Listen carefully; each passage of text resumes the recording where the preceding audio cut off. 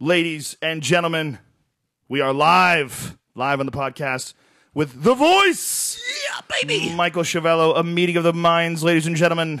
Two mixed martial arts connoisseurs, if you will, together on a podcast. Sponsored, by the way, by The Fleshlight. As always, now they have a new Avatar version out. It's not really Avatar. They can't say Avatar, but you know what you're fucking.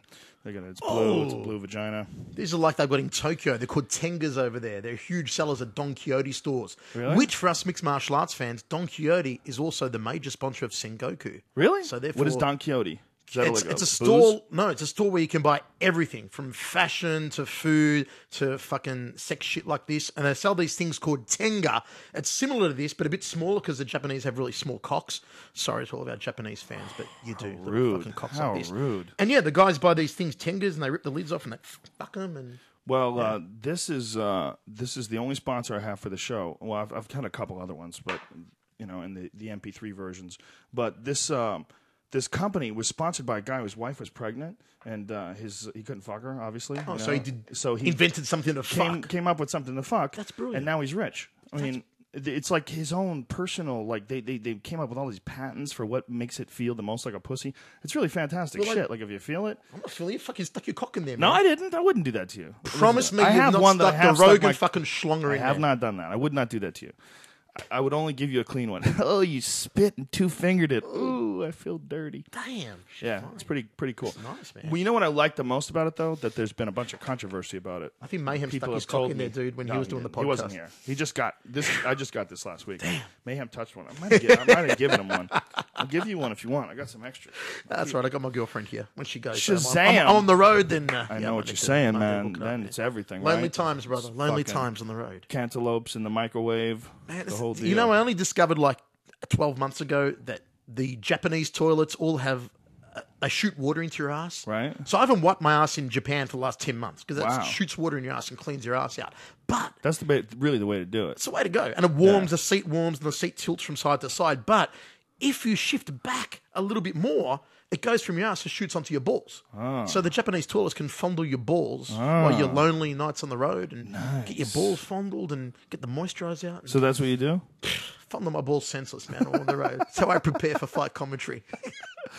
How do you prepare? Do you prepare? Do you like sit down with? So you know almost everything there is to know about all these guys that are fighting. I mean, you're the one of the things that I appreciate about you is just like me. Like if you weren't doing this, you would still be watching it just as much. Still, man, like you, I'm a fan, you know? Yeah, that's what he's over here tonight. So we're gonna watch Strike Force. Yeah. We're buddies. We met in Edmonton and we hung out in Australia, and now he's over my house, and we're gonna watch the fights tonight. Yeah, I Fired can't up. wait. But man, I just the only thing I like to do before I commentate is I just like to listen to music, man. On my iPod, listen to music. I don't talk very much. Like last year we drove to Dynamite, which from the hotel to go to Saitama in Tokyo is like a 50-minute drive. And in the cab was like me and Irene and one of our producers. And I said to both of them, I go, you two talk to each other because I'm put these headphones on and I don't talk to anyone. Wow. So you just get chill out, fired man. up, huh? Just fire Just up. like to be in a good state of mind. When Just you in get a good there. state of mind. But dude, I play some cheesy ass songs. Do you? Like seriously, if you saw the 10 songs I play before I go on air, there's cheesy ass Like fucking. what? What do you got? Dude, I got everything from the theme from Joe Esposito theme from Karate Kid, You're the Best Around, right? Really? You know that one? To Okay. like the theme from fucking Grease. Like songs from the musical Grease. Really? Yeah, weird shit, dude. What's It's that like just about? And all that over- gets you excited for real? I like the hand jive. The Grease hand jive song. Really? Do the hand jive, baby. That one, right? I'm like, pooh, I'm about Really? to go on air and commentate K1 and Dream. I'm like, hand jive. That would drive me crazy. No, man, fucking Grease. One I love man's it. poison. Yeah. You know? Yeah, I fucking love it. That's it. I just, I make sure I'm well prepared. I do all my research and all that sort of shit, but I know most of the guys anyway. I like some bad music. What do you like? I like some country music that's terrible. Really? Yeah. I could have been a cowboy. You know that song? Dude. I like that song. I don't Country know why. music? I like Seriously? some dumb Toby Keith style country music. Damn, that shit's evil, man. I like good country music too. I like Hank Williams Jr. I like that Matt Hughes song, "Country Boy Can Survive." Oh, I yeah. fucking love that song. That's a goddamn jam. I used to like R&B, man, but now Yeah? it shits Oh, me. You know what? R&B 'Cause is everyone is too gangster. R&B is just At the end of the day, dog shit to some me. guys on the scene, I'm gonna fuck him, I'm gonna pop a cap, this You motherfuckers. can't get gangster I'm like, in R&B. dude, you sing. Yeah. You're a singer for a living. Do you know what would have happened to me if I told my dad when I was 6 years old, Daddy, I want to be a singer? He would have fucking get out on the street. Well, they don't like to think of themselves as being that's a feminine thing, so they overcompensate. They sing for a fucking but living. Rapping's not singing, right? Rapping's sort of... Rapping is just fast talking to music, more dude. shit talk. It's fast talking. It's just shit talk. It's like, I hate everybody. There's like a rhythm to it, so it is kind of like musical, but... Yeah, but I like old R&B. Like, I love Marvin Gaye. Like, that motherfucker just had a voice, man. But I don't like the new stuff because I don't believe them. It's too gangster. You know what I'm saying? Like, except unless they're like R. Kelly. I love R. Kelly just because it's funny. Man, just because it's so ridiculous. Any guy likes urinating on a chick. I wish you would burn my motherfucking clothes.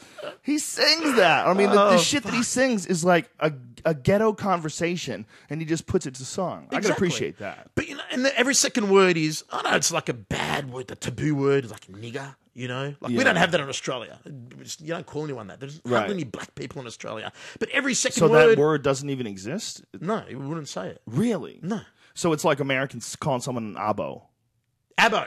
Right, Aborigine. Aborigine, yeah. Right. See, abo is a bad word. It doesn't exist over here. You call someone, hey, you fucking abo, and they'll go, well, okay, what? Like, what? If I call a black guy an American abo, he goes, right.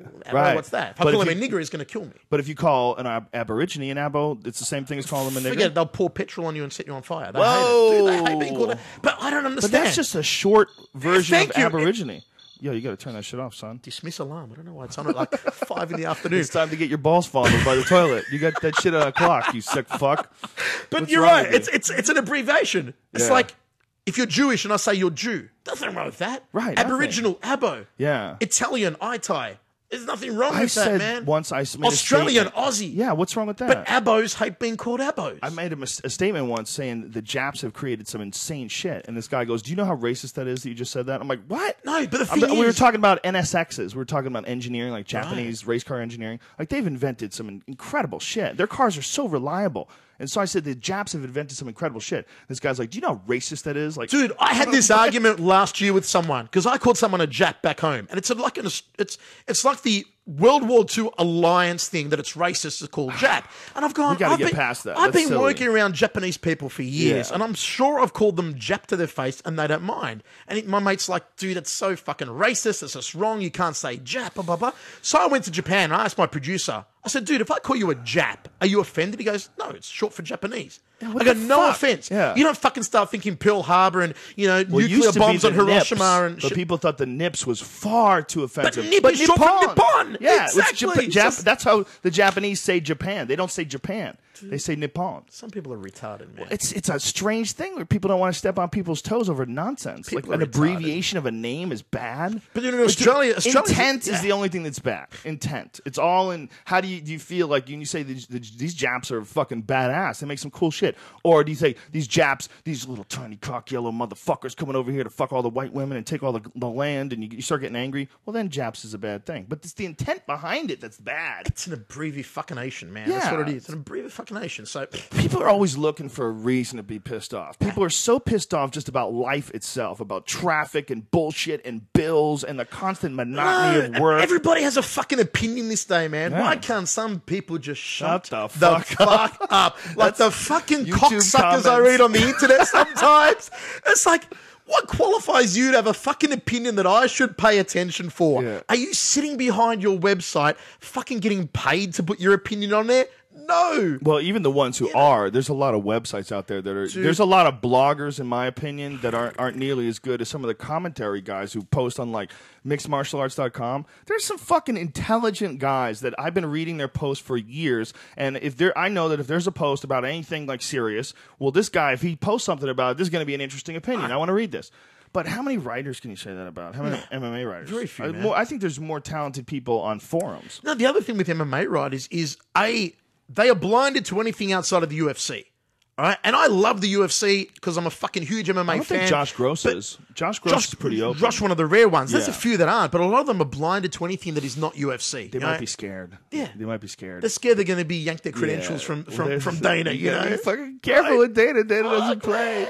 I know it's creepy. But a lot of them don't even know anything about martial arts, bro. You could not sit down and have a conversation about martial arts with them. It's, and Dana is so competitive that he does have this environment where, he feels like they should pay attention to the UFC first. And then if they don't, he's not very happy with that. I would say UFC's the one. It's the promotion. It is the one you got to pay attention to first and foremost. That attitude and the pushing it like that is the reason why this fucking sport's gigantic. Exactly. The reason why it's going to Australia. Exactly. He's not lazy. All right. No. He's taking on all fronts. So it's tough for journalists. In that sense. But there are some fucking talented guys out there. Oh shit. Like Josh Gross is a talented journalist. And he's honest about shit. Sometimes he's a little hypercritical. Sometimes guys get like critical about dudes' abilities and characters, and they try to say something bitchy because if someone puts in a bad performance, they feel like it's their job to be critical and to be shitty. But it's like you got bitter. nothing better to fucking write about. I did the K1 show last. Here's a perfect point of view. What do you say about like a Crow Cop and a Mir fight? When Crow Cop and Mir fight, man, there's not a lot of positive things to say. The positive thing to say is the end of the fight. Of course, Frank Mir landed a perfect knee and put Crow Cop away and then finished him, jumped all over him. So that's the good thing to say. But for everything up before that, what could a writer say? So they just start going off about, the worst possible shit that they could think of, what's wrong with Frank Mir and how, he's got this attitude and Crow Cop should hang it up. And they'll just write the most bitter, fucked up shit. I think the human drama is far more compelling, the real drama of that fight, It's like, that was a strange fight, man. Dude, the thing with that fight, though, it's like they liked each other or something. Mirko came out and he said, even if I lose, I'm not going to get cut from UFC. So when I read that, I'm like, I don't want to fucking see this fight. Did he say that? He came out and said, one of the websites, like Mirko says, even if I lose, I can't get cut. Well, if that's the case, I don't want to fucking watch that fight, man, because I know that I'm not sure if you've really got that in the back of your head. I'm not sure if he really said that. I his words were maybe misconstrued. Very could be taken out of context. Yeah. If you lose this fight, do you think you'll be kicked out of the UFC? I hope not. Mirko says he won't be kicked out of the UFC if he loses this fight. It's journalism sometimes is that bad. Yeah, it's misconstrued. It'll be misconceived. Yeah. Exactly. And then it's reported the wrong way. That I supposedly said, and I was like, I didn't say it like that. You're missing what I'm saying. Dude, that has been the big difference, bro, between commentating outside of America and then recently coming onto the American scene. It's like you get people that sit there and watch the broadcasts and analyze every fucking word and pause and breath you take and then dissect it down to the nitty-gritty online. It's bad and it's negative, but I also think it's good. For me personally, it's good. I've learned a lot from shitty people online saying shitty things because, worst case scenario, what can they attack you on? Is there any validity in this total piece of shit who's saying terrible things about you? But do they have a point? And if they do have a point, then you can snatch victory from all their negative bullshit by using whatever they're saying and improving it. In a way, if you use it positively, it acts as a watchdog for your own abilities and your own appearances on air. To total cunts, though. Yeah. I get personal freedom out of reading the shittiest, nastiest things that I know just some desperate, angry fuckhead says and turning it into a positive thing for me. I have this little game that I play with because it's very difficult to do. No, man, I want to do Silent Bob and Jay style and hunt the fuckers down. You get mad when you read shit about yourself. Do you get mad? Nah, you get used to it, man. It's and I tend not to read a lot of it because it's what am I going to do? Sit there and read it and go, oh, wow, I'm so super and fantastic because people are giving you these compliments, and then you read people that will bag you. Why? Well, need to read it's them, good to know that people are enjoying what you do. It's good to know. It's good to know and to connect with them. I saw you did that recently on the Underground. You made my first time on the Underground. Yeah, dude, there's plenty of cool people on there. Yeah. I post on there all the time. Yeah, there's plenty of cool people there. There's going to be douchebags no matter what. When you have anonymous scream names and people can say anything they want, whenever you have that situation, there's going to be douchebags. It's just sad though, man, because Sherdog, which has got some great posts, but also some ludicrously fucking ridiculous bullfuckers on there. And so many pro fighters that I know and so many media guys just won't post on sites like that anymore because of the reason that people just attack like fucking piranhas, man. A lot of hateful fucks out there. A lot of hateful fucks. But it's a fascinating thing, man, because we're finally getting to see that. Like, everyone gets to see that now. Yeah. It used to be you never got to see that if you were a star. You know, stars, I think, just 20 years ago were much more likely to be believing their own bullshit. Yeah. Like, you know, I saw the one side of the story, right? Back then, they never saw shit, and if it got in a magazine, they approved it. You know, if it got in a newspaper, it had to be like big news, like Roman Polanski type news to make it in the newspaper. But now, man, they're all up in your shit every day. Man, everything is just taken apart and dissected. Twitter, I'm getting used to Twitter. Twitter's not big in Australia, dude. Maybe like 2 people in Australia who know about Twitter. No one Twitters. Everyone's on fucking Facebook. Oh, no one Twitters in Australia. Some people are still stuck on MySpace. Well, Twitter and Facebook on mine are connected. So if I said something on Twitter, it goes to Facebook. It says it there too. Dude, I so don't know about technology. Your house is like fucking NASA in here, man. You launch shuttles and shit. And like, I'm a technology junkie. Dude, unbelievable. I'm fascinated by what's going on with technology. And man, could you seriously live any higher up on a fucking mountain or whatever it is? I did, man. When I was living in Colorado. I've got a nosebleed drying up here, man. Dude, this ain't shit. This is civilization compared to where I was living. I was living 8 miles down a dirt road on the top of a mountain in Boulder. Fuck, man, that's where I like to live. I like to live up and above, so that when like waves of water or waves when of the apocalypse retards comes and they come and either waves of water or waves of retards, you see them coming up the hill. I just like being away. I think I'm very sensitive to people's energy and people's thoughts and their lives and their bullshit. So I like to be when I sleep and when I'm at home and when I'm writing, when I'm by myself, I like to be as far away from people as possible. Man, it's cool because all the houses here are different. They're not all the same. And other guarded communities I've seen here in the States, because we don't have guarded communities in Oz, the houses look all the same though. And up here, they're all different. And on the guard gate, there's 2 guards. How's this? 2 guards named Ralph. At once, on duty. I read the on duty sign. There's 3 of them. 2 of them are named Ralph. Dun, dun, dun. When did you ever get Maybe 2 they're not Ralphs even real, together? man. Maybe it's a conspiracy. It's like there's a rule, man, in the world, like those Coca-Cola inventors that had to be at least 50 feet apart from each other at all times, you know? It's like you never see 2 Ralphs. Wait a minute. What is in this? the same Coca-Cola inventors had to be 50 feet apart from each other? You never hear that urban legend as a kid? No. Like the inventors of Coca-Cola or the inventors of KFC, Kentucky Fried Chicken, with the secret recipe that they carry around on them all the time must at least be 50 feet apart. So if one of them dies, the other one So survives. if one of them dies, the other one survives. Wow. Could you imagine if a recipe was that valuable? The KFC secret 11 herbs and spices.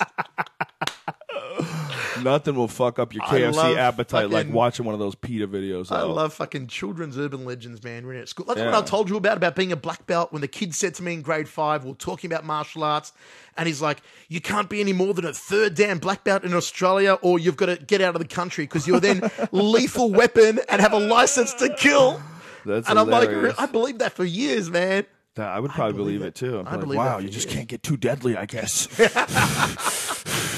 Speaking about urban legends, do you get the same ones that we do here? Did you guys get the Richard Gere gerbil rumor? Oh, in the ass? Yes. I didn't get that, man, because we didn't know what gerbils were, because we call them, I think it's what we call guinea pig in Australia. No, we have guinea pigs too. Guinea pigs are much bigger though.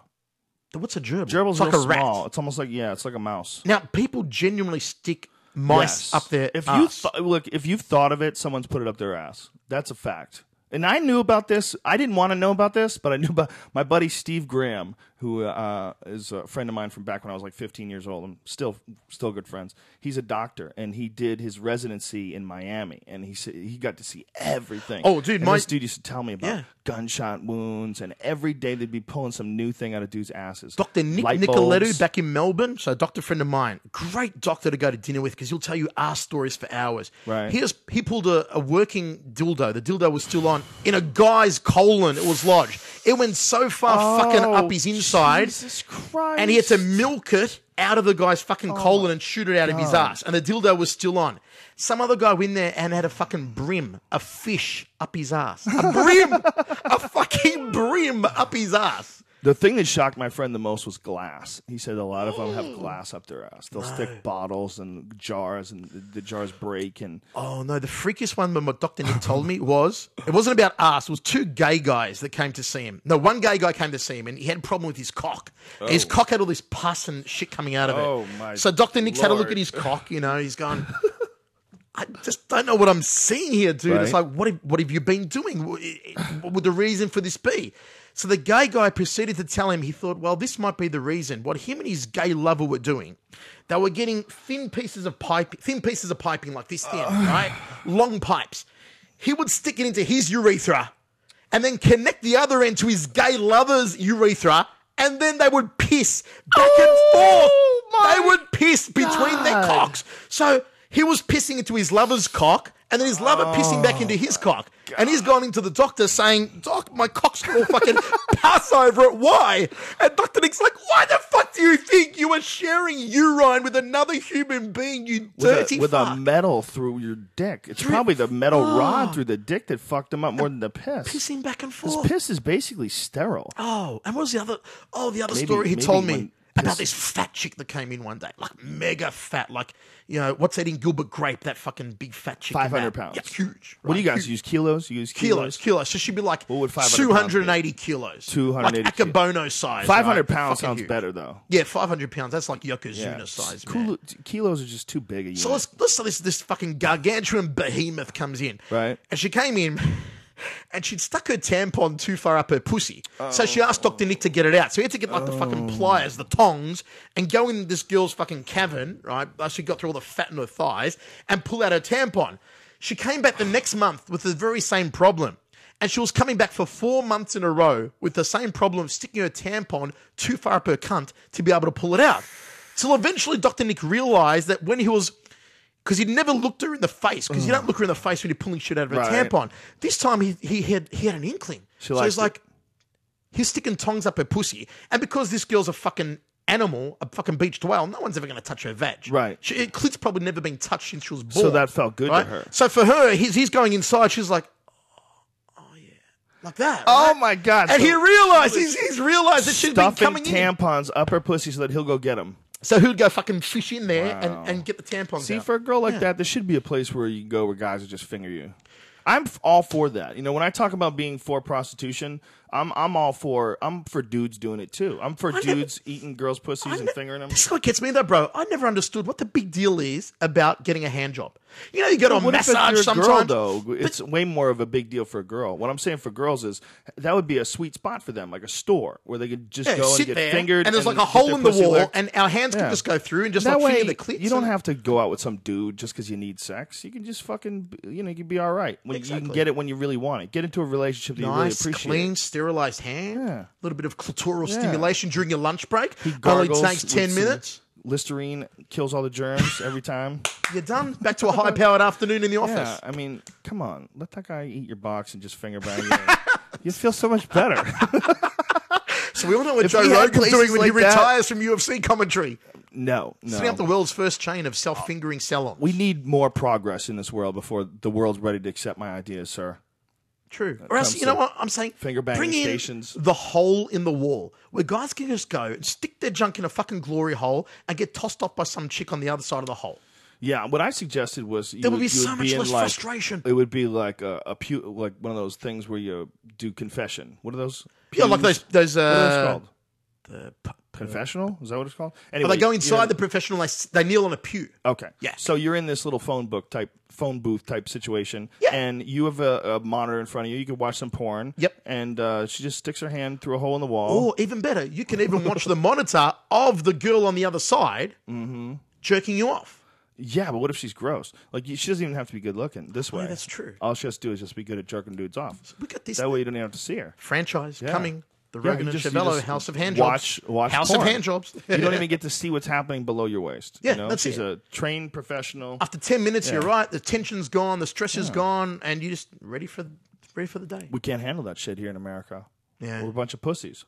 Yeah. We don't want it. We don't want it. We want people to be repressed. We want people to just be non-sexual, and we want people to be a slave to whatever relationship they're in. Dude, Americans are super paranoid, man. Yeah. If I was living here and watching your news every night, I would fucking be scared to look out my window. In the United States of America, you are right now in the balls of the dick that's fucking the world. All right, this is a crazy ass place to live. It is fucked, man. It's fucked. Everybody's tense in Seriously, California, everyone is man. paranoid. There's too many people here. There's Analyzes way too many people here. stuff far too much. It's crazy, man. I Do can't watch the US. Do you watch Fox News? That's the worst. Oh, it's run by an Aussie, Rupert Murdoch. Yeah, right. it's That's the irony. Yeah, it's fucked up. No, I watch Fox News and just go, "What the fuck are you talking about?" it is too much. Everyone is. I mean, it's a self-fulfilling prophecy too. Like they literally manifest their own war against the liberals and war. Wasn't it Fox News? It was that whole thing about when Bush was voted in for the first time, and Fox News did something about the voting polls. You know, when Bush beat Gore, and Gore was actually the guy that won it, but Bush got in, and Fox News had something to do with the way that they told voters that Bush had already won, but some votes somewhere hadn't been done or counted. I don't fucking know how it works here in America, but. Nobody knows how it works. David Icke wrote something about it, man. Okay. David Icke wrote something about it in one of his books. You know what I love? I love when a politician gets busted for something sexual, anything deviant, anything sexual. Fox always makes them a Democrat. They do. It's a long-running joke. It's a long-running joke. But if there's some guy, he gets caught, fucking his babysitter or something like that, it's a bam, Vermont. They always, even if the guy's a Republican, they always write him down as a Democrat. If you're a politician, the sexual stuff you get caught for should just be the most dirtiest, fucking disgusting, depraved shit ever. Well, I mean, if you're going to go down as a politician, go down fucking in flames, man, with some depraved shit. Do you remember that D.C. madam? Do you know that story? There's a D.C. madam who was running some chain in Washington, D.C., and she, had all these high-powered senators and congressmen, all these people on her list of, Johns, and she was going to release it. Ooh. And there was some fucking crazy attention. She gave, press conferences and the whole deal, and then she committed suicide. Oh, just conveniently committed suicide. And no one said a fucking thing. No one said a thing. No one was like, wait a minute, hold on.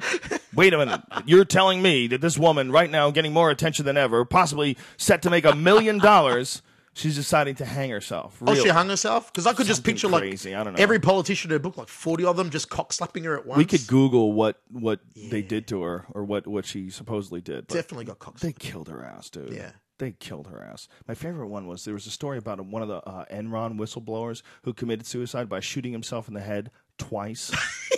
I'm not kidding, man. I'm not kidding. He shot himself in the head twice. I wish I could remember the full details of the story, but that's the coroner's report was that he shot himself, which I guess is possible. You could shoot yourself in the head and have fucked up, and you're still alive, but you're jacked. Fight Club style, but and that you have. Is that though they did in Fight Club? Yeah, remember Ed Norton's character blew off half his face. Oh, that's right. And yeah, I got bored with that movie once I found out he was two different guys. Yeah, it was like, I was like, wait a minute, what? Yeah, I didn't want to see Meatloaf. So you're just so faking it now? Yeah. So this guy wasn't even real? Wait a minute. What the fuck did I watch then? Dude, would you rather watch that or Piranha?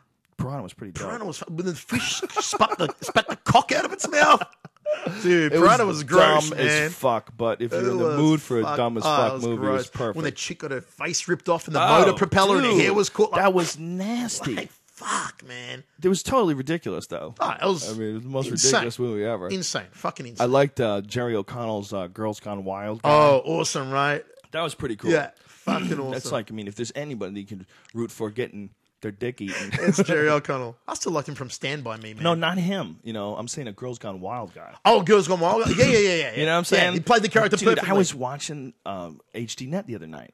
And they got some dirty shit on HDNet, man. They do. And they I had didn't this see Girls it till Gone Wild thing. And I was watching that Girls Gone Wild guy, like, hanging out with those girls. I'm like, that would be the saddest thing ever if that was your daughter. If your daughter was hanging around with that dude, you're like, oh, shit. Are you watching this? You see what's going on? This guy? Really? Can you imagine a dad and watching it? Yeah. But he's even creepier to me than Hefner.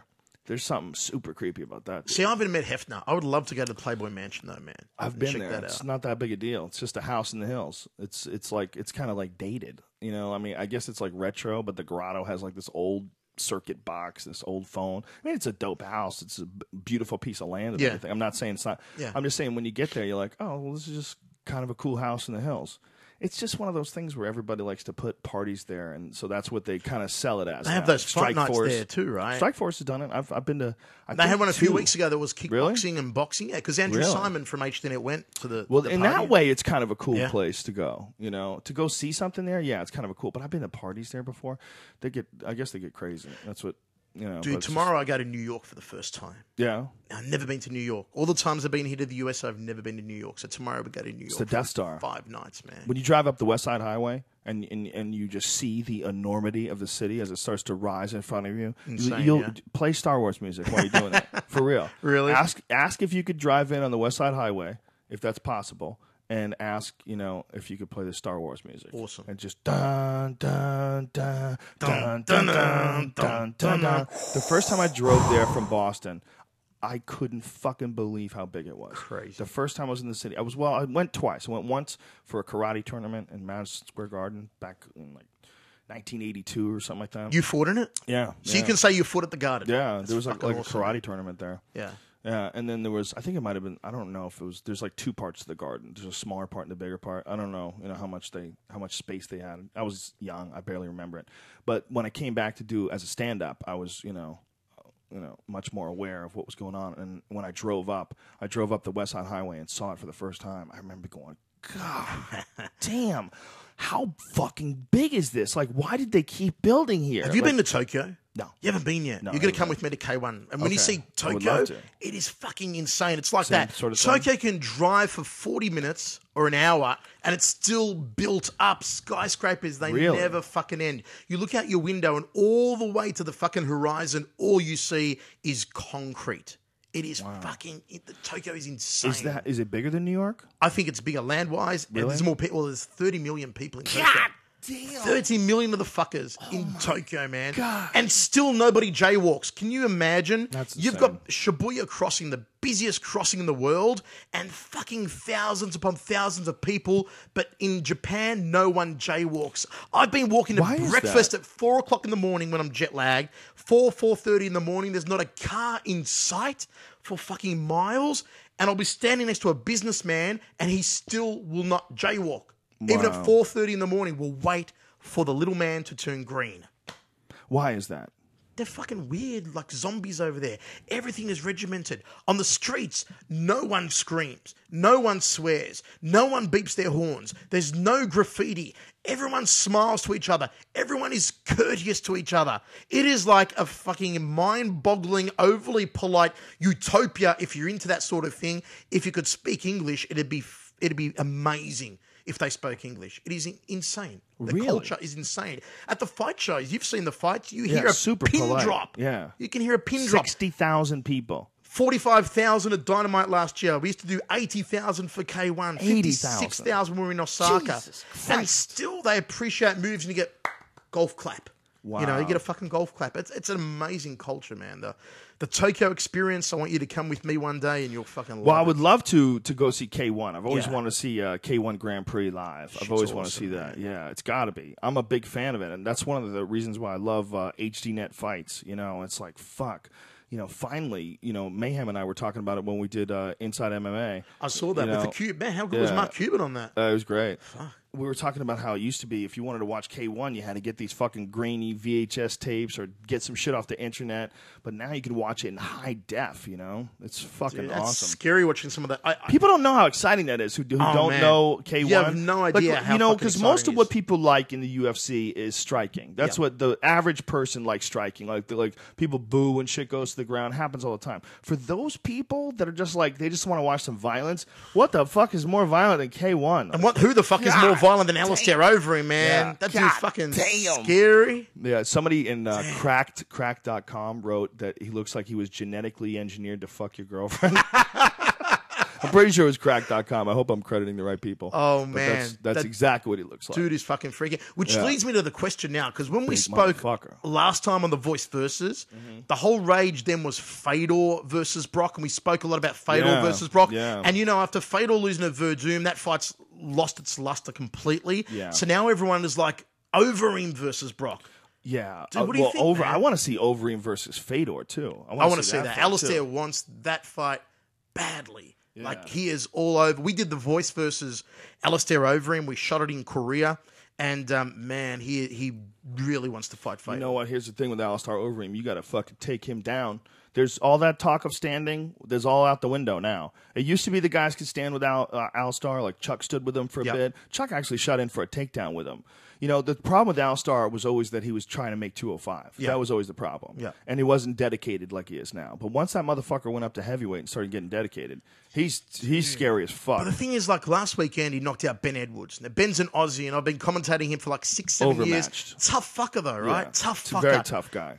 Alistair dropped him 3 times, but 3 clean shots. And the thing is that usually Alistair would get away with a lot because of his strength and his size alone. But now his technique is just superb, man. And, you know, he was training in Thailand for like 3 weeks at the Golden Glory Gym in Thailand, doing proper Muay Thai training. They've got the Thai trainers there helping them out. And you can tell that he's just lifted his game to another fucking level. Dude, he's spooky right now. He's spooky. His stand-up is spooky. Yeah. You know, I love the fact that he goes back and forth, though. I love the fact that he goes into MMA and to respect him, back man. and forth. Probably the only guy doing it at that higher level. No one else. You know? Of course, at he's that the highest level. For sure. Not even, no question. There's no one even that compares to the level of K1 that he's achieved and the level of MMA. I mean, because we've always had guys who say, like, oh, he's a really good striker. And, you know, they are for MMA. Yep.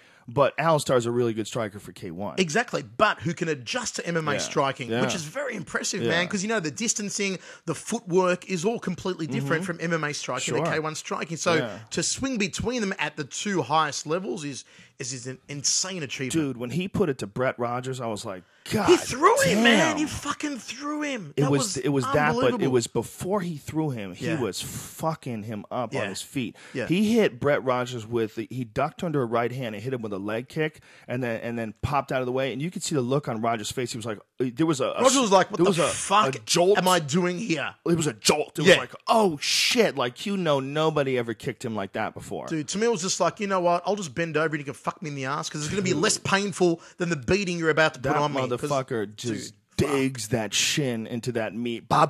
Boom! And there was that look on Rogers' face. It's like, for a second, you saw this flash. Like, God damn, he just got hit by lightning. Fuck. Alistair's a freak now. I hope he cleans up on the K1 That's Grand Prix. a big problem to me that there's all these organizations. If there was just the UFC, we would know who is the best. Right? But Alistair would not have gotten to become Alistair if it wasn't for fighting all these other organizations. You know? I mean, there's not enough fights in the UFC. There's not enough. You know, there's not enough shows. There's only so many shows. Like, we need other organizations. But I just wish they could fucking just figure out a way to work it out where they get to fight each other. Just all come together as friends for one night. One night, man. The problem is, and then maybe you and I could commentate together finally for once. It would have one to be night. The problem is the UFC is such a much bigger name, and they're worth so much more money, and it would lend respectability to Strikeforce, which would like build up the enemy. Like, you couldn't really do it, unfortunately, business wise. But fuck. But yeah, I'm gonna tell you something, man. Brock is like the perfect guy to like sell as like a heavyweight champion. Oh, fuck yeah. You know, the fucking skull. But you know what worried tattoos, me, the man? giant For head. Brock, you think Brock fighting Alistair and the way that he turned on those punches from Carwin. Oh my God. What if If that was Alistair. And how about those knees? Oh. No one's got knees like Alistair. Alistair knees you into fucking Pluto. The one he fucked Fujita with on New Year's Eve put Fujita into a mini coma. Yeah, he was out for how long? He was fucking out for 10 minutes at least. Then they took him to the hospital and he went into mini coma at hospital. He was fucked. And Alistair said to me, because I said to him, I go, dude, do you ever feel any remorse for just fucking smashing people's faces and brains in with those knees?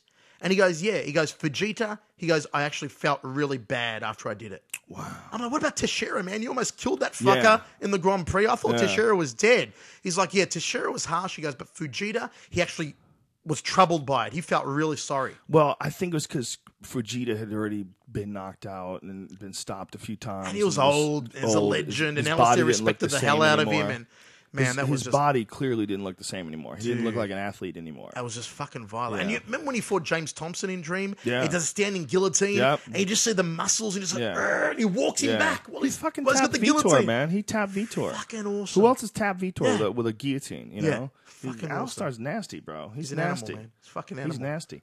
You know what? Brock Lesnar versus Alistair would be a dream match, but Brock's got to get past Cain Velasquez. Dude, let me tell you something, man. Is ripe for. I wouldn't call it an upset. Well, I was about to say Velasquez is ripe for an upset, but I don't call It's it an not an upset upset. if Kane beats Brock. Yeah, I don't think because it's an Kane upset. has all the weapons to be able to beat Brock, man. Kane might be the motherfucker. Yeah. He might be the motherfucker. Yeah. You know, I think Brock is a handful for any man on the planet. He proved in that last fight that he's got like a serious ability to overcome adversity and still, you know, like gut it out and make it through. He didn't tap. He didn't freak out. You know, he covered himself up. He protected himself, and he was getting bombed on by, you know, other than him, the biggest, strongest fucking guy in the division. You know, who's definitely the best puncher in the division. And no one punches as hard as Carwin. Carwin, he's got wrecking balls. You know, he just drops bumps. So he got through all that, made it through that first round, and then came out and won it immediately into the second. So he's overcome adversity. He believes in himself. He's a winner. That's all well and good, though. Cain Velasquez is a fucking storm that, you know, here's something that Bob Cook said. They were talking about one of the fights that Cain had just fucking, I think it was Rothwell, just ran him over, you know, and he said, well, you know, the thing with fighting Cain is you always think that you're just going to ride out the storm. And he goes, but the storm doesn't end. you know, I mean, that is what that guy does when the storm doesn't end. It just punches and kicks and punches and kicks and fucking takedowns and punches and kicks and punches and kicks. And you're like, where is this motherfucker getting all this cardio from? And he does it all with power, man. Yeah. That's the scary thing. It's all fucking with power. And he doesn't fade, man. Yeah. He doesn't fade. He comes out strong in the third. Yeah. When he molested Czech Congo, and that's what that match was. That was a 3-round molestation. I mean, he took bombs, big shots on the jaw, knees buckle, almost goes down, and then 3 seconds later, he's executed the takedown, he's inside control, and he's smashing him. You know, I mean, that was just like, that was overwhelming, man. It was overwhelming what he did to that guy. He's a motherfucker, dude. I can't wait for that. I can't wait to see Tito come back. You know, I'm looking forward to that as well.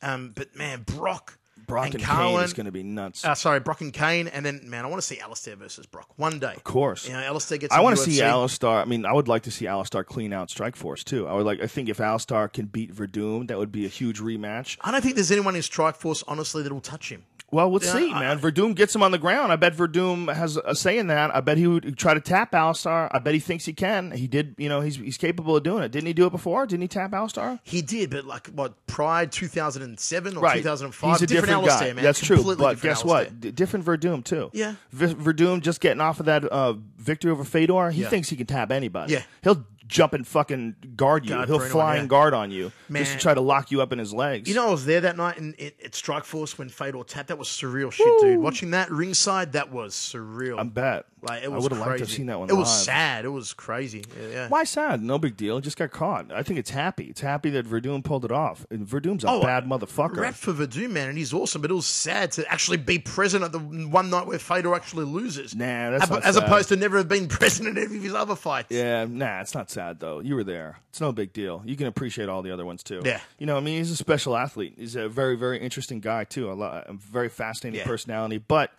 the bottom line is the only way to get through a guard like Verdum's is you got to train with a guy like Verdum. Yeah. And if he was training with guys like Verdum, we would hear about it. We would hear, he just went down and he's, spending 3 weeks with Minotauro. Minotauro's going to work on his guard. Yeah. You know, you don't hear about all that shit. So he's basically working with these guys that are pretty good. They're decent. And he's, got so much confidence because he's undefeated in 10 years. And he thinks he can just fall into Verdum's guard and he'll be just punching him in the face. You can't do that with Verdum. Yeah, it was a cardinal mistake, man. And I Verdum could just believe has a Fedor guard made that's it. on another level. Yeah. You don't appreciate.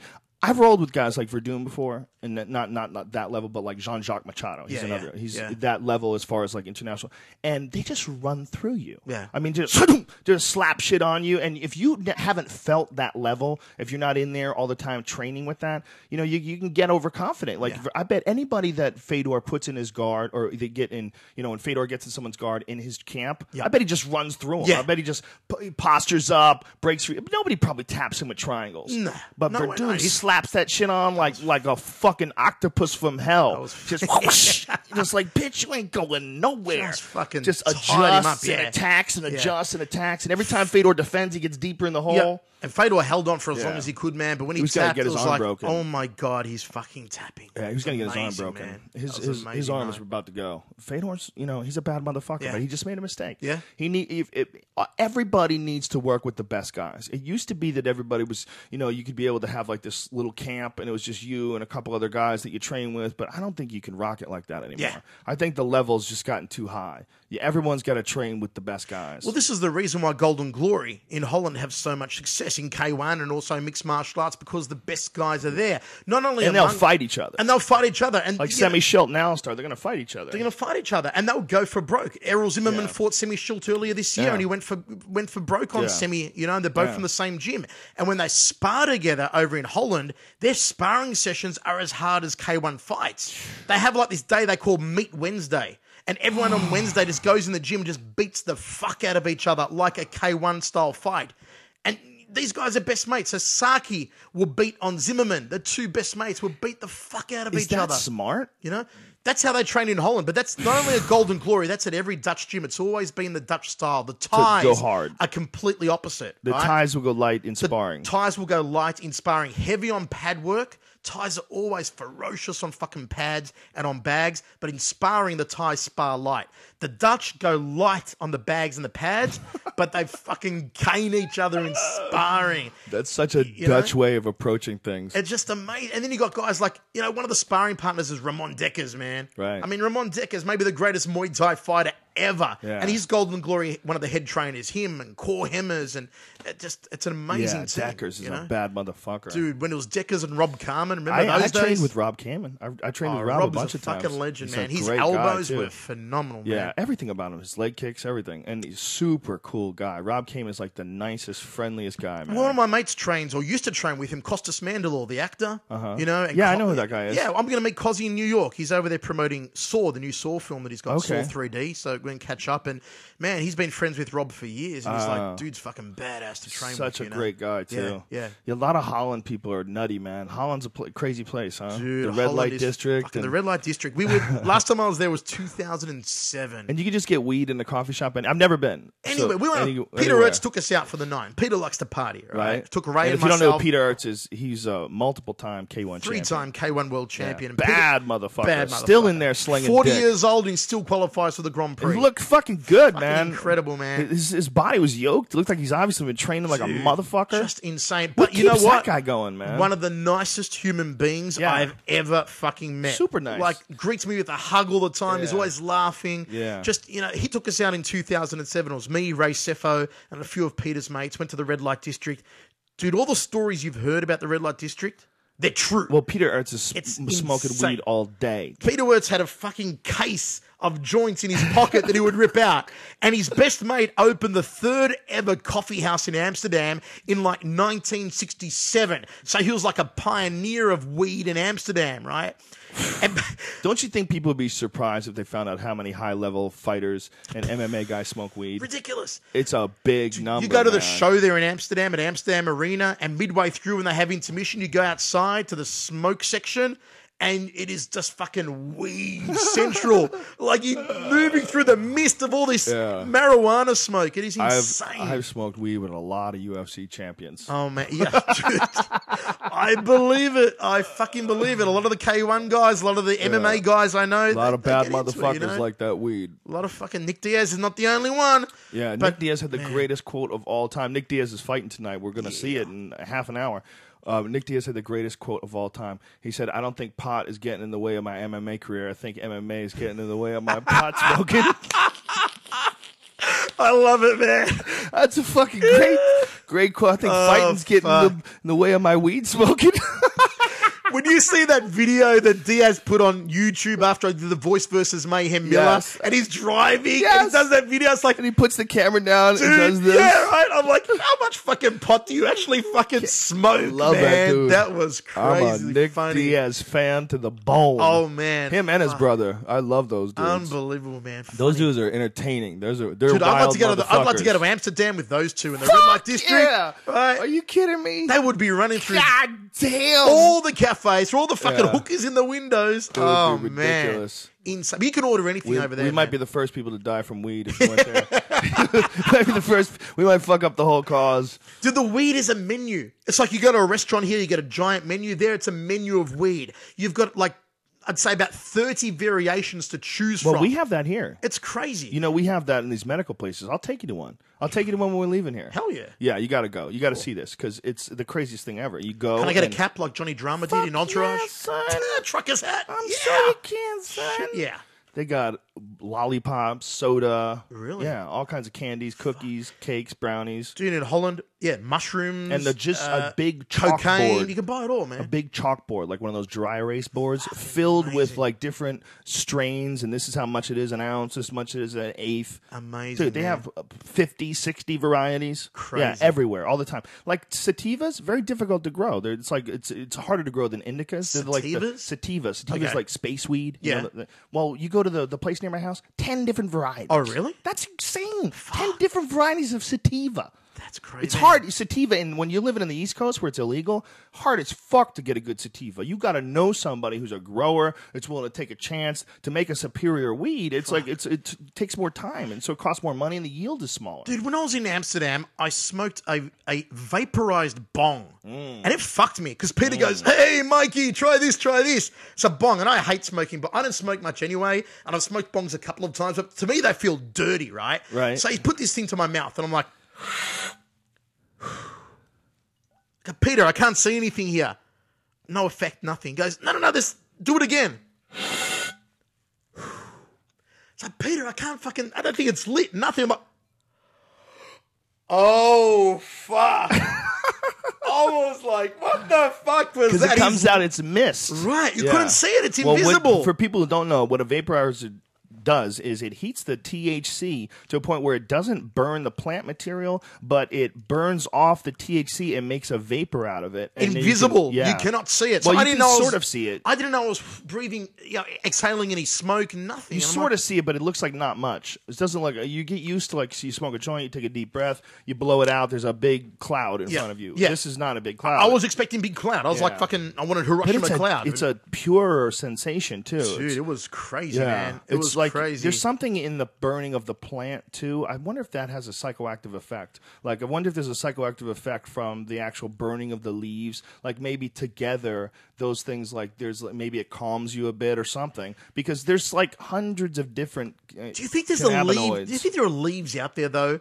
and shit out there that no one has thought to smoke, that is yet to be discovered as smokable? Do you think there's mud or dirt out there that someone could maybe roll into a fucking piece of paper and smoke it, and no one's smoked that mud or that fucking seashell or that fucking a sea urchin that you can smoke it? There's got to be shit out there that no one has discovered. There's probably a few you can things. smoke yet. For sure, plants. I mean, if you look at the Amazon, wasn't marijuana discovered weed discovered from goats eating it? Really? Like fucking in ancient days, goats were eating it, and then goats were swaying in the paddocks. So the farmers are like, the goats eat this strange-looking weed, and they stumble in paddock. We must try to eat it. Where the hell did you hear that?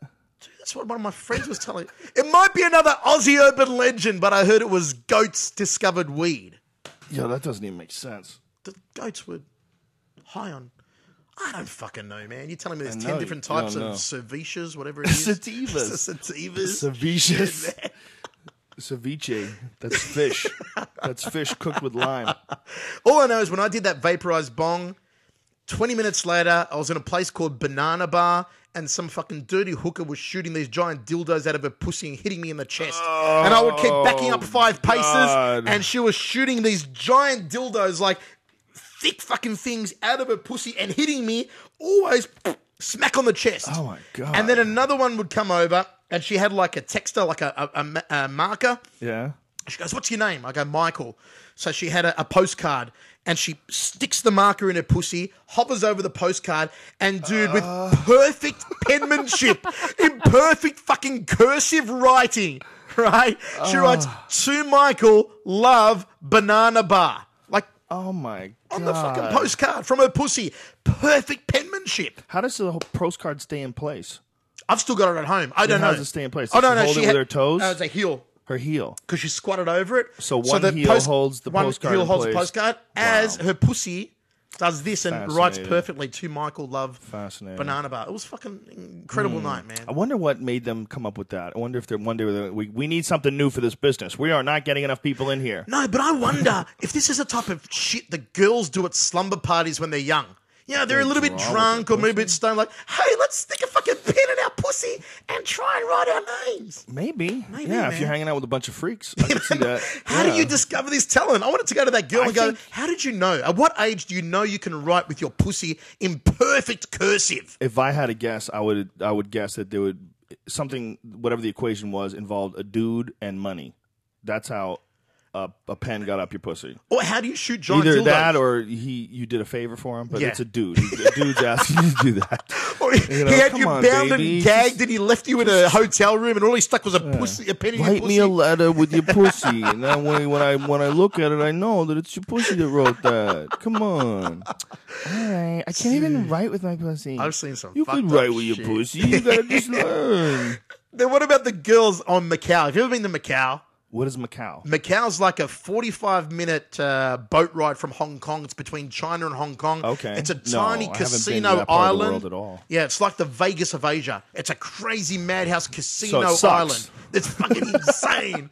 But I've seen some dirty-ass sex shows in Macau where this one chick had the darts in her pussy, and there were balloons up on the ceiling, and with pinpoint fucking sniper precision, she would lean back, fire a dart, pop the balloons one after the other Jesus on the ceiling. Christ. Another chick had razor blades, right, strung together, and she reaches into her vag and pulls out this line of razor blades, one after the other. And you're thinking, oh, that's bullshit. They're just made of plastic or something. Then she grabs the razor blades and to show one of the ones that came out of her pussy, gets a piece of paper, slices a piece of paper. I'm like, that's fucking sick. Yeah, that's funny that you just brought that up because there was a conversation we had on here last week about the hookers in Vietnam, whether or not they really did put razor blades up their I've pussy. seen it. Really? I have seen it. Well, you've seen in a razor Macau. blade. Razor blades come out of the pussy. So they easily could have done that to GIs, like stuck a razor blade in there, and then the guy fucks them and it cuts their dick in half. Oh man, one of my mates in Australia fingered a girl in a club once, and he went to finger her, and he felt scabs inside her pussy. Oh my god! She had scabs in her pussy. Oh my god! Yeah, I know. Oh, I was like, he said hello to me, shake my hand. I'm like, dude, I ain't fucking touching that hand. Put a fucking glove on. Oh my god! Scabs in her pussy, what man. are you sticking in your box, honey? Yeah, exactly right. There's some evil shit going on down there. Girls say the guy's balls look disgusting and wrinkled and shit, but man, some girls sometimes need to get a mirror and stand over it and look down and see how fucked up their vages look. Because some girls got some fucked up pussies happening, man. Really? The ones that have the big flappy fucking labia on them. I like flappy fucking lips. Curtains like that. You got to peer through curtains. them. Dude. I like that. Man. I've seen ones that fucking hang down like that, man. It's like, what the fuck? The trippiest thing ever is when you look at female bodybuilders and you see the little dicks that they're growing. The clit, because of the roids. Because I used to edit a bodybuilding magazine back in the day. So I used to interview a lot of female bodybuilders. And their clit comes like that, like a small dick. But they are, I never fucked any bodybuilders, but from what I was told, being in the industry, is like they are the horniest fucking cunts out there. Well, female they're on bodybuilders. testosterone. Right? And because all you need to do is touch their big penis clitoris and they basically have an orgasm. Like insanely sexually excited creatures all the time. Sometimes a doctor will put a woman on testosterone for something. Like they've got some sort of an ailment. Yeah, well, usually they got skin diseases when they're young. Yeah. The girls will go on steroids, on testosterone. It's a shame because one of my friends, she's a photographer back home, and when she was young, I've seen photos of her. She was a beautiful, beautiful young girl, but then she started to develop skin problems and bad acne that was something hormonal, and she had to go on steroids to get rid of it. And then now she's fucking fucked up ugly. Like bad, the poor thing. She's fucked up. She looks like a man. Our nickname for her behind her back is Animal. You know, she looks like a fucking animal. Whoa. But yeah, she used to be She was beautiful. hot. She was hot when she was young. And then unfortunately... How young? When she... Hot. She was fucking 8, 9 years old. Dude, what the fuck is wrong with She was you? a cute kid. What the fuck is wrong with you? You know, she was a cute Well, there kid. are some girls, though, that But now start she's out fucking really animal. pretty, and then some monkey wrench goes along the way, and then the design of the universe decides to take it back, and then you're not hot anymore. Right. I've seen that happen. Girls were really pretty when they were like 13 or 14, and then you graduate high school, and you run into them when they're like 22, 23, and you're like, what happened? What's going I saw on? the girl that I used to fantasize over in high school, Lisa, right? And she was like the girl that everyone wanted to fuck in high school. She was the it girl. She was the like The one. And I recently chatted to another friend of mine on Facebook that was at the girls' school that was sister school to our school back then. And I was talking about this Lisa girl. I'm like, I wonder what Lisa's doing now. I wonder if she's still hot. She goes, oh, I saw Lisa recently. She's got 3 kids and I've got a photo of her. Do you want to see it? I'm like, oh, yeah, bring it on. Dude, she was fucking disgusting. I'm like, no way that's Lisa. My friend's like, that's what your it girl looks like now. Do you think that she does the same thing every time she watches K1? That's Michael Schiavello. I'm so glad I didn't fuck him. Because us Italians, we age gracefully. Look at that cocksucker. I'm so glad. You know what the thing is, man? I weighed myself this morning. Yeah. Are you happy with the results? I was, because I've lost a lot of weight recently. How much have you lost? Probably this year I've lost about 11 kilos. What's that, 24 pounds? Yeah, about 24 pounds. And like I haven't had this least weight since like high school. So back then I was fucking huge, man. Like a lot bigger than I am now. A lot bigger. That's awesome. Yeah. Kevin James has lost like almost 50 pounds. Dude, I love Kevin James. He's a great guy. You know, Irene had no idea who he was. Really? Before we came here today, we were watching King of Queens was on TV, and she's laughing her ass off. And I go, hey, you know he's really good mates with Joe. She goes, Joe Rogan. I go, yeah, Joe knows him really well. He's like in a movie of his, and their management's the same. They're really close mates. And she goes, oh, who is he? I go, it's Kevin James. She probably just never saw the sitcom. Yeah. But he's been in so many movies too now. But the sitcom was in Australia as well, but she just doesn't know. Sometimes you don't know. Sometimes someone will talk to me about some singer, like, oh my God, blah, blah, blah is playing here. I'm like, blah, blah, is really good, man. I think blah, blah, blah is playing in New York next week. But you know what I'm saying? Yeah, someone exactly. over, and you'll be like, what are you talking about? Who is this? And then you find out they've sold like 50 million albums all over the world. I didn't know who Justin Bieber was. Yeah. Everyone's got Justin Bieber, Justin Bieber. I'm like, who the fuck is this Justin Bieber? Some poor little fuck. Yeah, and then I heard the song on the radio. I'm like, doing this one in the clothing store wherever I was. And I'm like to Irene, I go, who is this? She goes, this is Justin Bieber. I go, this is the fucking little kid that everyone's talking about. Why am I dancing? Stop. Dude, I'm watching a video and he gets hit in the head with a bottle. Somebody throws a water bottle and hits him in the head, and then people think it's funny. And everybody's like passing it back and forth on Facebook. I'm like, listen, you're looking at a little vulnerable 12-year-old kid who probably some grown cunt has thrown a water bottle at fucking water. I mean, who's hurled a water bottle at some little boy? Man. Good luck to the little fucker, He's man. fucked. He's fucked. But for you know this what I crazy saw? charge at a young age, his development will be forever skewed. Bro, I already saw in the bookshop the biography of Justin Bieber. The kid's like 14. How much of a biography can you write? What have you done? Has he even fucking got a head job yet? What if it was all Has true? he even shaved? What if we Has he got start? pubes? What if we just start talking about chicks he fucks? He just makes the Justin Bieber pussy diary. He's like 15, just able to secure a real solid boner for the first time in my life. I think I'm going to go out and discovered his use first it. pubic hair and photographs it and puts it in the center of the book. And the poor kid, he's very small. Yeah. Very small. And very small for like 14. Like, he's going to be a tiny man. Oh, little fucker. You know? But the girls right now are just like confused. They're like, well, he's up there and he's singing and I think I want to fuck him or something. And dude, the scary thing is that this scared me the other day. Irene's telling me about her little cousin. Her little cousin, she's 12 years old. She's in love with Justin Bieber. And so she says to Irene, Justin Bieber is a friend of mine on Facebook. Right? And Irene's like, oh, okay, thinking, it's a group or whatever that she likes Justin Bieber. She goes, oh, yeah, and Justin and I talk every other night, and he's a really nice guy. And I'm going to Irene, do you realize there's some dude posing as Justin Bieber on Facebook who your 12-year-old niece or cousin is accepted as a friend that is talking to her and buttering up a 12-year-old every night? Like fucking stalkers out there, pedophile motherfuckers who are disguising themselves as Justin Bieber talking to 12-year-old Aussie girls on Facebook. It could just be 12-year-old boys. Oh too. God, I thought you were going to say it could just be Justin Bieber. No, dude. Well, it could be Justin Bieber. Who knows? He's fucking 12. It could just be 12-year-old boys. I get on Facebook. I go on Twitter. I do it all the time. Anybody could be doing it. I mean, I know there's a lot of like Ashton Kutcher really does it. He really goes. Justin Bieber's not out there Twittering chicks. But I don't think that he's twittering a 12-year-old girl in Melbourne. Maybe he is. Maybe he's trying to set it up. Maybe trying to get his hook up when he goes for a down under tour. I'll probably be back there in about 24 months. By then, I'll be all blowed up. Baby, find me when you're legal. Hair, you know what I'm saying? I mean, I have it going on. Yeah. Baby, come to America. The carnal age is only 15. In Australia, you've got to wait another couple of years. How old do you have to be in Australia to fuck?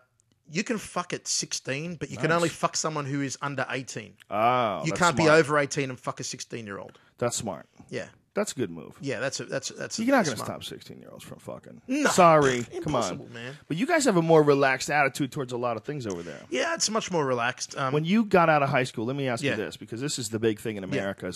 You know, America, well, I grew up in Newton, Massachusetts, and Newton was, you know, a lot of successful people lived there. You know, a lot of people who were like, you know, doctors and lawyers, and they were very into their kids' academic careers. And like, you know, it was a school where it was a very good school, like really highly rated. And everybody was super ambitious to, you know, to get out there and to go to college and to get things done. When you guys graduated, do you feel like this enormous pressure to go make something of your life? No, not really. The college system that you have in the States doesn't exist in Australia. How do you guys do it? So we go high school, right? And then after high school, we go to university. But we don't have frats. We don't live on campus, and we don't move interstate to go to university. In fact, in America, wherever I go, no one is ever from the state where I meet them. It's like you're from Massachusetts or Boston. We're originally from Boston, Massachusetts. Yeah. Okay, so you're from Massachusetts. You live in California. Right. Everyone is from a different state to where they were born. Right. Whereas in Australia, everyone pretty much remains wherever you're born. Really? You grow up, you're born in Melbourne, you grow up in Melbourne, you work in Melbourne, have a family in Melbourne, went to university in Melbourne, you'll die in Melbourne. No one ever goes to much to universities interstate and moves around. Everyone is pretty much where they're from, and there's not really that feel of I've got to go out and conquer the world and become a politician or change the world in any way. It's like, no, fuck it, I finished high school, I'm going to relax. Well, it's not even so much go out and conquer the world, it's don't be a fucking loser. Oh, you know, there's a lot of pressure. Go out and, you know, get a fucking job. Let's go. The problem is in Australia because our economy is really good at the moment. Yours is shit and ours is really good. Our dollar is really strong against the US dollar. Damn, but the thing in Australia is the dole is that easy to get. The dole is easy to get, bro. So you can be a bludger and just claim the dole every 2 weeks. The dole meaning welfare. Oh, dole meaning welfare. Yeah. Yeah, and it's decent. The dole's I know people that live solely off the dole. Really? That's it. They get paid the dole. How much you get? Maybe a fortnight. Man, What is a fortnight? What are you? Oh, sorry. Fortnight. Rumpelstiltskin? A fortnight. You don't have that word in America? Shakespeare, motherfucker? A fortnight. Fortnight is 2 weeks. Milord. Maybe if my chick's watching the Tudors and I'm trying to get some pussy. A fortnight. You might get like 220. Might I fuck you in a fortnight? Might I fuck you in a fortnight? In the arse, darling, yes. Maybe $200 every 2 weeks, $220 every 2 weeks. Highly livable. You can live off that.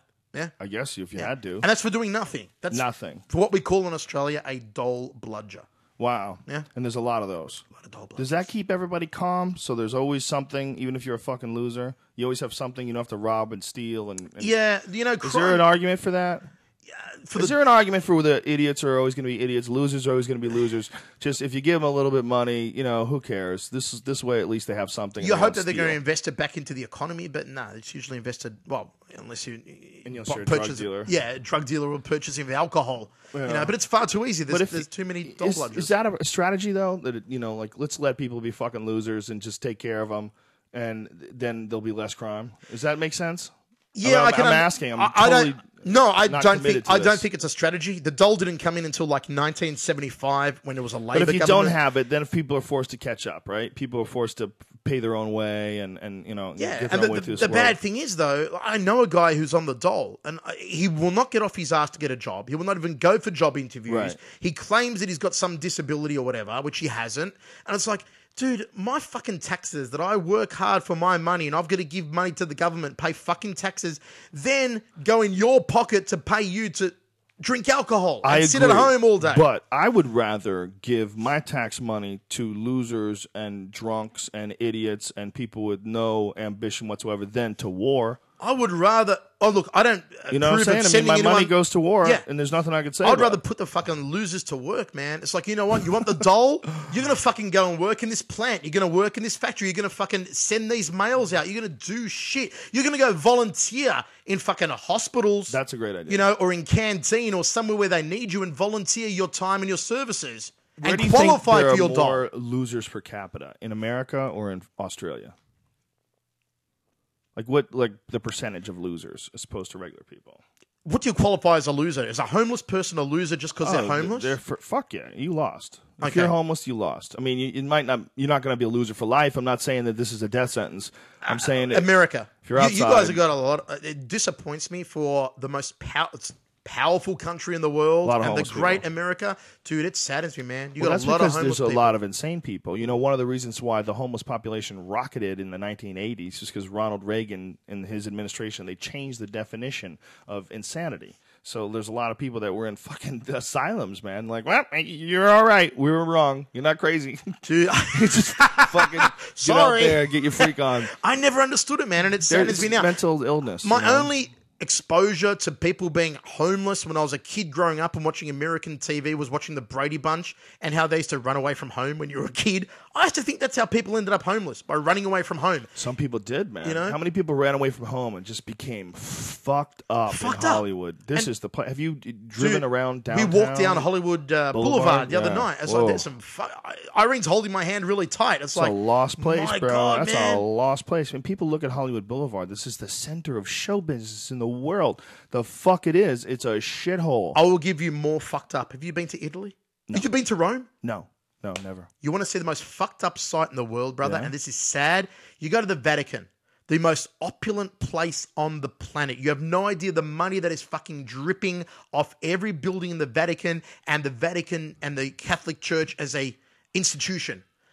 But immediately before you set foot in the door of the Vatican on the street, there are the most disgusting, disfigured, gnarled up beggars you will ever see. Arms missing, fingers curled around, eyes missing and shit.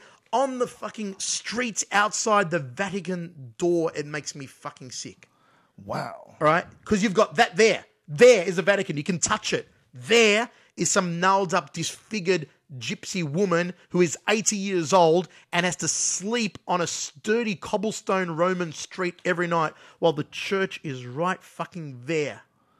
Wow. And they don't offer anything. They don't take them in. They don't feed them. Dude, they don't help it was them. disgusting. That's so strange. You would think that you have to just for show. You couldn't even allow that. Right? Just for show, And you gotta. The main strip walk, there's only one street you go to the Vatican, that main fucking via, that main strip, and they're there. And they're just the most downtrodden, repulsively disgusting beggars you will ever see. And then you're at the doorsteps of the most opulent place in the world. It's fucking, it does my head in, man. So strange, No, man. it does my fucking head in. It's just so strange that they feel like they could let those people be out front. That'd be bad for business, man. You would think so, right? Yeah. Now, apparently Berlusconi, when he came in term... I'm That's not like sure selling BMWs and just people park wrecked, fucked up BMWs right in front of Exactly. your dealership. Exactly. You know? The thing is that apparently someone told me that since I've been there, Berlusconi has cleaned up all the beggars and the gypsies and moved them. But I want to know even Move them where to he's... where? Where do you move Yeah. them to? A Where do you farm. suddenly relocate Put them in people? cages. That was like in Beijing, the Olympic Games, because I commentated the Olympics in 08. Did you really? Yeah, did all the boxing at the Olympic Games. Did you man. really? Yeah, Wow. Yeah, fucking 272 fights in 10 days I commentated by myself. Are you a big... and just by yourself? By myself, man. Really? Fucking You insane. could talk up a storm, my Word, brother. man, word. But you know, Wow, in that's Beijing, they crazy. relocated 1 million people. 1 million people 1 million. were relocated suddenly to build the IBC, the International Broadcast Centre for the Media, and the car park. Whoa. 1 million people lost their homes. Virtually insane. overnight. It's like they wake up one morning and they go, "You're out of here." That's insane. 1 million. How the fuck did they pull More that than off? the entire population of San Francisco That's moved insane. virtually overnight. Dude, you have no idea. After going to the Olympic Games and spending 3 weeks in Beijing, I came back and I told everyone, if the fucking Chinese ever want to take over the world, they will do it in the space of a fucking month. The amount of people they have and the organization they have and the manpower and the ability and the technology, and having seen that in Japan as well, that whole region, Korea, Japan, China, they will fucking take over the world easily in a month, and we may as well just bend over, take the fucking rice up the ass and go, okay, we are your slaves. Because seriously, the Olympic Games was phenomenal. It was incredible. What is it about them that makes them so dangerous? Why is it their willingness to work hard Yes, and it is sacrifice their life for their job? It is their pride, self-pride and national for pride. what they do. Willingness to work extremely hard for very little money and just for self-satisfaction. And Add to that the sheer the numbers they have. The manpower is extraordinary. Dude, you go to one of those... Yeah, that is kind of crazy. Just on our level that we can relate to, you go to one of those K1 shows in Japan, and the amount of people they employ to set up the arena and set up the ring and the cameras, it is insane. People that I see set up jobs for Fox Sports back home, that'll take 2 guys to set up a particular camera, they'll use 10 guys to set up a camera. And they'll get it done in like a quarter of the time. And the ring is taken apart, not by, let's say, a group of 15 people like a show in Australia, but you'll get 300 guys that as soon as the show ends, they come in helmets and little cars, and that ring is taken down in 10 minutes. Wow. It's like vultures going in and stripping the flesh off a dead animal. It's because they have so many people there that they work harder. Like, what is it? So many people, they work hard, but they work diligently and they work together. It's like a colony of ants. All the ants are pulling together for the colony. No one ant is just on his own, working on his own agenda. It's like we're all pulling together, and therefore we form one giant colony of just take over wherever we want. It's fucking amazing. Dude, it's scary. It's amazing. Well, what they're able to do with getting people to work, incredible hours, and live in dorms and shit. I mean, that's spooky as fuck. The Japanese, if you've ever been inside a Tokyo apartment, this room here would be considered a fucking mansion. Really? I once went in a room in Tokyo, a Tokyo apartment. The bed was in where the kitchen was in where the toilet was, or the bathroom. Just one big room. It's like one big room. Well, we have that here. We have studios. You know, you can get a studio that's basically, that's it. It's just a spot to live. From the end of the bed to the front door was from here to where that knee is on you. Wow. That's how much room you had to move. And the stove is there. So you could literally... So it's like the worst hotel room ever. Worst hotel room ever, and then shrink it. Like Rick Moranis, Honey, I Shrunk the Hotel Room down. You couldn't swing a cat in there. It's crazy. Yeah, I've seen some of the guys' apartments when they show those the clips for K1 and for Dream, and they used to do it for Pride, where they show the guy's apartment and show tiny, man. where they're training. There's no room to do shit. You know, tiny ass gyms too. Tiny, right? Yeah. You see Sakuraba's gym where he trains, or Aoki's gym. They're fucking tiny, and there's so little room over there that not many people have pets. What the fuck is it about people where we want to stack everybody on top of each other like that? What is that? I have no idea. Is that good? Is there something good about that? I'm not used to it because in Australia... But it keeps happening. Yeah. I mean, it happens in America. It happens there. I mean, in Australia, everybody still lives like you do here in a house with a backyard in suburbs. Mm-hmm. And the whole high-rise apartment thing is slowly building in popularity, but still not to the extent like it is here. Skyscrapers everywhere you look. No. Yeah, I'm telling you, that West Side Highway Drive is going to freak you the fuck out. But everyone's stacked. You can't have pets. You know you can go and rent a pet in Tokyo? Just to pet one, just so you can feel go and good. rent a cat or a dog for an hour, so you can take it to the park, throw a little park, throw a little frisbee, feed it, take it for a walk, and then you return it to the shop. What? You rent a dog, you rent a cat for an hour. That's ridiculous. Yeah. What if don't you get attached to the dog? Don't you develop a relationship to the dog? Then you can maybe rent it for 2 hours. But yeah, you just rent a pet. That's a strange fucking world. Weird, man. They almost are like an alien race. Yeah. You know, it really is. I mean, their writing is so different, so completely unrelated. You know, if you look at like the writing of, all the European countries, except for, obviously except for Russia, Hungary or Russia, Hungary. A couple of they all share. It's that Arabic alphabet, right, that we use. Yeah, yeah, they all share it. And when you go to China and Korea and Japan, it's like, whoa, what the fuck is that? You guys are aliens. Yeah. This is alien stuff. Yeah. This isn't even related to this grew completely independent of the European style writing. It's so different. What a better world the place would be if everyone spoke one fucking language. Would it? Didn't they try? I don't know, man. Dude, I think it's cool to watch all the different branches. No, man. I think it's there cool would be to far watch all the less different arguing strategies. at war if people could actually reason with each other in one single language. Dude, people would go to war over eye color. People are retards. All you have to get these fucking blue-eyed cocksuckers that try to take our land. Dude, people are dumb. They want to be on teams no matter what. They always want to find. Didn't they try and invent one universal language once? Wasn't it something called Esperanza or something like that? Maybe someone can clarify and tweet it to us. It was like years ago. They tried to invent a language called Esperanto or Esperanza. It was meant to be one global language. And it never took off, obviously. I don't remember that. Yeah. Yeah, that would take a long-ass time. And you'd have to get it to the tribes in the African forests. It would take generations, because you'd have to school generations, 3 or 4 generations to get it down pat and, inculcated among the masses. Yeah, most countries in the world, a good percentage of the people are bilingual. In America, people are, just English or Spanish. That's it. Yeah. That's it. Same in Australia. Everyone's like English. And, I mean, there's immigrants in here that speak all kinds of languages, but as far as like people learning things, very few people are bilingual. I didn't know how here. bad the immigration problem here was till I was driving to do a King of the Cage show in New Mexico, and the driver was telling me about it because we were driving along the border there from El Paso to like Mescalero, right? And he's pointing it out, and Mayhem was in the van with me, you know, and the guy's like, "This is where the Mexicans run the border. This is where they run the border." I'm thinking to myself, why the fuck then do you call, if you're complaining, why the fuck do you call the state New Mexico? Seriously, of course you're going to fucking run. If the old Mexico is shit and you want to go accept, I'm going to New Mexico. Call it something else. It doesn't matter what you Fucking call New it. They Mexico. know there's I'd be cash running. over here. There's money over here. I appreciate ambition, man. I think it's kind of fucked up that there's spots in the world that suck and you can't leave them. You know, I think it's kind of fucked up that you can't just travel from one place to another and just go wherever the fuck you want and live where you want. You know, we can't let them in. We can't let them in. It's like, really? You know sure what's we scary, can't? brother? I got held up in Toronto for 5 days recently because I had visa problems because something wasn't done properly on my work visa. Right. So I got held up in Toronto, and the way they treat you like you're a fucking... Like you're a criminal. Like you fucking got a rag on your head and you're riding a camel with a fucking bazooka. Yeah. Seriously, because I got a beard, like just...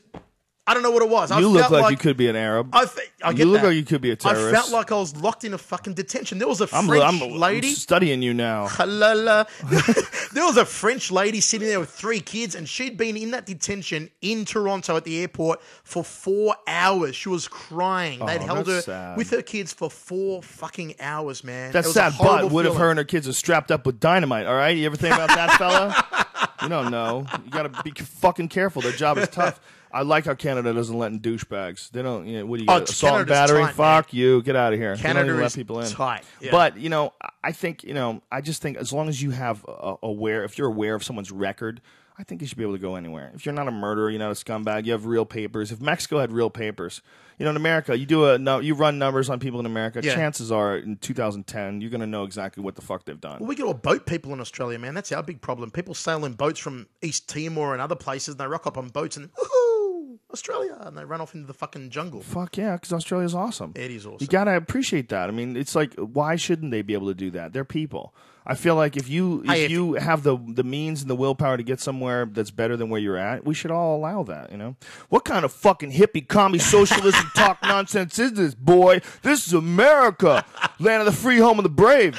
And I'm here with Australia, my man, Michael Schiavello. Ladies and gentlemen, Strike Force is about to start in about 30 seconds, so we're going to wrap this up. The meeting of the minds. Yes. We will do this again, my friend, when you're in town again. Brother, for sure. I'll Absolutely. be in town again. Always. Couple of months, we'll be Michael back. Schiavello Fuck is a yeah. cool motherfucker, and I always enjoy hanging out with him. And I always enjoy doing this podcast. You guys are the shit. I love you all. Thank you very much. And I will see you probably Tuesday with Joey Coco Diaz. Later.